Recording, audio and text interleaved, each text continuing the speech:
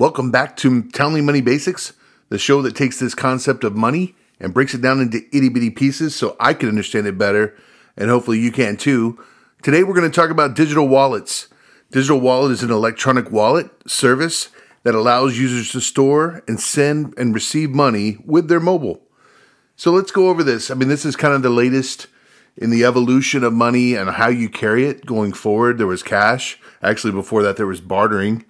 And bartering still goes on even today. You can see stuff like that with Craigslist or, Facebook Marketplace or eBay. There are ways. eBay, I guess, is more of an auction, but there's definitely places like OfferUp where you can pay money, or maybe you could barter for something.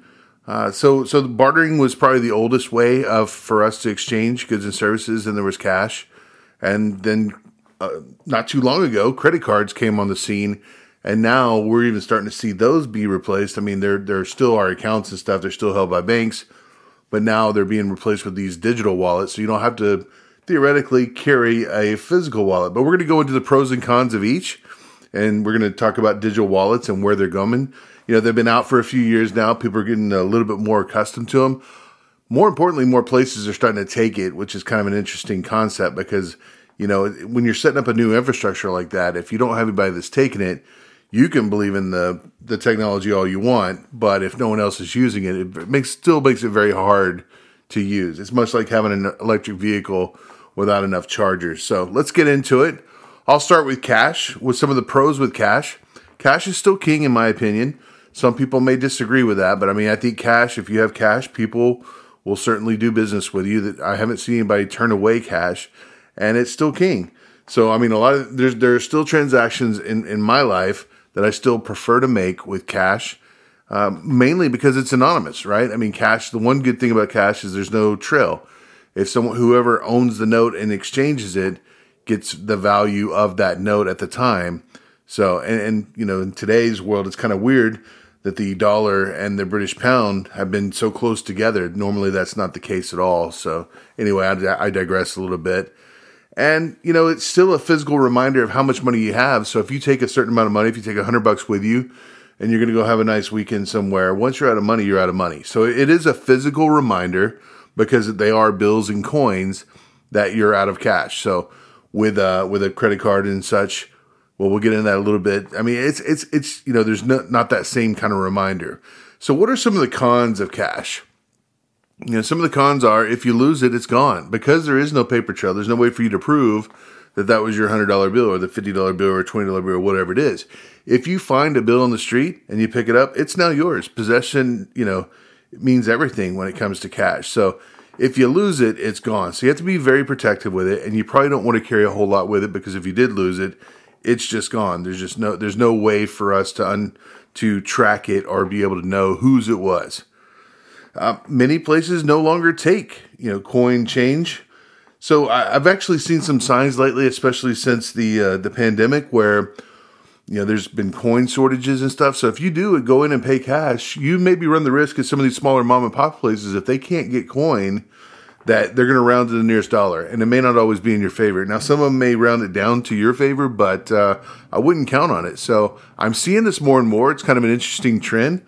But coins seem to be, for whatever reason, hard to get a hold of. So I still have a coin jar. Hopefully you do too.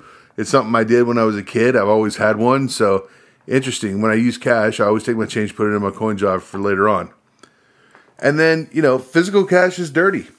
I'm not going to lie. If you knew where cash was going, and if you think about some of the places that cash goes and who's touching it, no one's cleaning this stuff, right? It's kind of a filthy medium for us to be changing over and over again. So make sure you keep washing your hands. So, that's cash, right? So everybody takes it. There's no tracking of it, but it can be physically dirty. So just be careful with that. Now let's talk about credit and debit cards. Some of the pros there, you're using other people's money. So if you're disciplined, you can use other people's money. Now, this is the case of a credit card, right? If you're using a debit card, that's usually a pretty instant out of your account sort of deal. But with credit cards especially, you're using other people's money for a short period of time. And if you're disciplined enough to pay it back, then, you're basically using it for free. Now, if you hold it over like 25, 30 days, check your cards, details about it, but if you hold it for so long, then you're going to have to start paying interest on it. I mean, that's what they're hoping you do, right? You don't pay it back immediately. They make money off the transaction, plus they're going to make money off of you holding it and charging you interest going forward. So, pay attention with that, but it is a pro. You can use other people's money for a short period of time. Now, debit card is going to be a little bit different.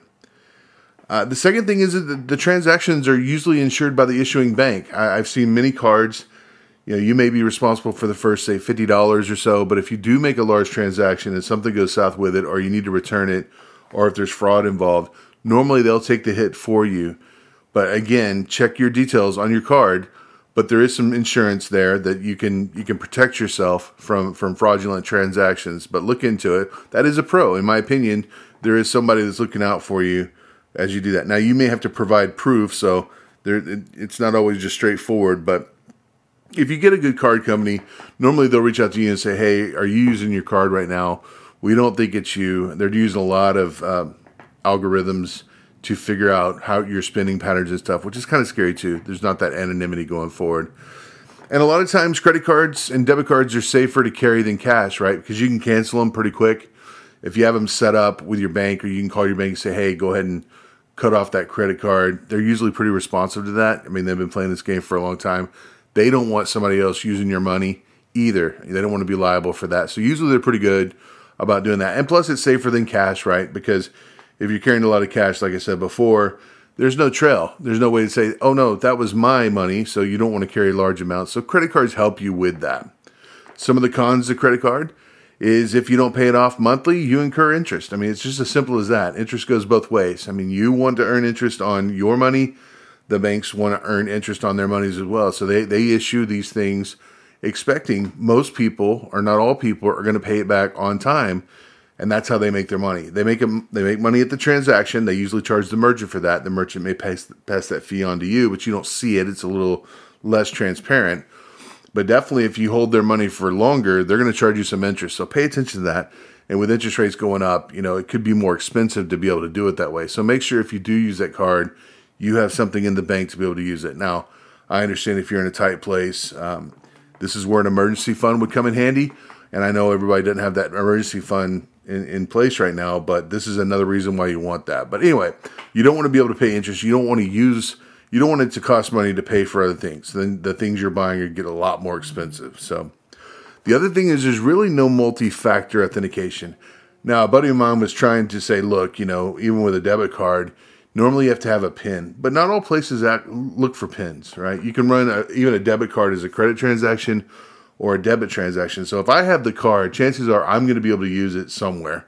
Now, there might be some places that do ask for that PIN, but normally I can deny that and just run it as a credit, and it's going to run against you. So be careful with that. There's no true multi-factor protection. We're going to talk about that a little bit more with the digital wallet. And then, the transactions use your credit card number, not tokens. So some of the big problems that we've had in the past, like with Target and some of the other places, is that when you use your credit card, if someone gets in the middle, the man in the middle they're going to get your credit card number, your 3-digit code, all that kind of stuff. If they steal that information with your name and stuff, they'll be able to use that credit card in other places. This is another reason why you need to make sure you check your credit all the time. You need to keep track of those transactions in your spending plan. So this is one of the big, in my opinion, cons to using a credit or debit card, because the actual number on the card is being used to make the transaction. If that's not being taken care of through third parties and all the other kind of stuff, you could be asking for trouble when there's a breach later down the line. So finally, now there's digital wallets, and let's talk about some of the pros of those. I mean, this is where you're using your phone, and you can use those same credit cards, and you can put them on your phone. There's some tons of videos out there, and there's like 3 major ecosystems for doing this. There's Apple Pay, there's Google Pay, and there's Samsung Pay. And I'm seeing a lot more merchants start to take at least those 3 going forward. There may be another standard that comes up, but those are the big ones. So typically if you have an iPhone, you're probably going to use Apple Pay. And if you have a Google device, or an Android device, you're going to use Google Pay. And of course, if you're loyal to the Samsung ecosystem, you're probably using Samsung Pay. So it depends on where you are, what devices you provide, but they all do basically the same thing. So the one pro is you only need your mobile. I mean, theoretically, you don't need to even carry a physical wallet anymore. As long as you're going to places that take that that electronic payment system from your digital wallet, then you're fine. I mean, that's great. So if you even leave your wallet at home, I even left my wallet at home the other day. I didn't think I was going to be able to get breakfast, but since they do take Apple Pay, I was able to do it. So I have an iPhone, so typically I use the Apple Pay feature going forward. Another pro is it's not just your credit cards. You can carry a lot more things in there. Insurance cards. You can carry event tickets. When I got tickets to go see an NFL game, I was able to put it in there. Now, MLB has their own app right now, but you're seeing more and more venues. You can scan that in. And there's even some states now where you can put your state ID in there. You don't have to carry your physical state ID anymore. So that's kind of cool, your driver's license or state ID. More and more states, I'm sure, are going to start adopting that going forward. I mean, I do carry insurance cards, so you don't have to have a physical insurance card when hopefully you don't get pulled over. But if you ever do have to get pulled over and provide insurance, or if you're getting your car inspected, you have to provide insurance. You can do that now with your mobile phone, something you're going to probably have with you more times than not anyway. The next thing is it uses multi-factor authentication, right? So it's going to be something you have, but it's going to use like a Face ID, or you're going to have a touch. There's going to be some sort of biometric that it's going to be able to use. That puts on another layer of security. And that's great, because even if somebody gets your phone, chances are you're going to have a PIN or using Face ID. They're going to have to be able to get in the phone. Then they're going to have to do the transaction, and then they're going to have to do that again. So there's multiple layers that are getting put on that. That's multi-factor authentication. And maybe I'll do a show about that one time to kind of dig down on multi-factor. But the more security layers you have, the less likely someone's going to be able to use your card, without your knowledge. So I think that's a very good thing. It's one of the reasons why I'm starting to use my digital wallet a little bit more. And finally, those transactions use tokens and mask your actual credit card number. So they're not taking your credit card number and doing anything with it. They're putting in this encryption. They're putting a token in place, and it substitutes for you, but it's like a one-time transaction. So even if they were to get that, they wouldn't be able to use it again because it's only good for one transaction. So this is yet another layer of security. Now, you do have to trust these ecosystems. I mean, we haven't heard any major breaches on those just yet, but I mean, there is some faith that's going on, and I think it's going to take some time, because I think each one of these payment methods has their place. But I think this is a big one, because we're adding another layer of security, and I think adding another layer of security is always a good thing, especially when it comes to your money. I mean, a lot of us don't have a lot of it, and we want to make sure we protect it, and it's getting used the way we want to. Now, what are some of the cons for digital wallets? Not all retailers support the ePay options yet, so I still go into places and they still have the scanner. You can use your credit card, and they use like a chip system, but they're not set up, because I think there is an additional cost for them to be able to take that. So some merchants may be hesitant to do that, but I think more and more over time, as it becomes more and more popular and people demand it, I think you're going to see it happen in more and more places. I've been in places where, 1 month they didn't have it, and the next month they did. Normally they're updating their terminals right there to get like a near field NFC, what they call NFC. That's what your phone uses to kind of relay the information to it, so you don't have to physically touch it, a near field communication, and that transaction happens. So it's also more sanitary, right? So I mean, just think about that going forward. But not everybody does that, so you have to be mindful of that. So if you still go to places, you may still have to take out a credit card or use some cash going forward, depending on where the place is used. It does not work if you lose your phone or run out of battery, right? So this is a little bit of a no-brainer. Maybe it's a little bit obvious, but, if your phone is not charged and you're relying on that digital wallet on your phone, you may be able to use your watch. If you have a digital watch, you may be able to do that. I know a lot of watches can do that. The Apple Watch will do that. But if you do run out of power, or if you lose your phone, you're going to be kind of out of luck. So make sure you do be careful with that. You got to safeguard your phone even more. It becomes even more valuable to you. Not that it wasn't already valuable for all your communications going forward. And then you're going to kind of have to need to pick your ecosystem. I think theoretically you could probably play in all of them. You could do Apple Pay, Google Pay, and Samsung, I guess, if you have different devices in your family. But chances are you're probably going to want to pick one, right? And you're going to want to kind of stick with it. And then you can use some of the other ones like PayPal or Venmo if you're going to do some personal type transactions. But this is more of a digital wallet. This episode's about digital wallet, but you can also have those apps on there as well. So if you have a buddy, or if you want to split payments, I know ePay is getting into that now, where you can split those payments up. And they even have some options now, I think, where you can pay in installments. If you have certain credit cards, you can do that as well. So in recap, there's still 3 major ways to pay. You got cash, and I think cash, well, there's 4 if you count bartering. There's bartering, There's cash, there's credit and debit cards. Those are the physical cards, but they're going to use their own numbers to be able to do that. And then there's the digital wallet. What do you think about the digital wallet? Why don't you reach out to me? You can find me at townleytech@gmail.com. You can find me on the website, SeanTownley.com, and find me on LinkedIn. Also, I do have a Twitter account. I'm at Sean Townley, so if you want to get a hold of me there, maybe I should start promoting that a little bit more.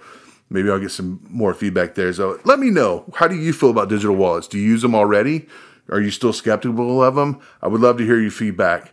Please let me know. Until next time.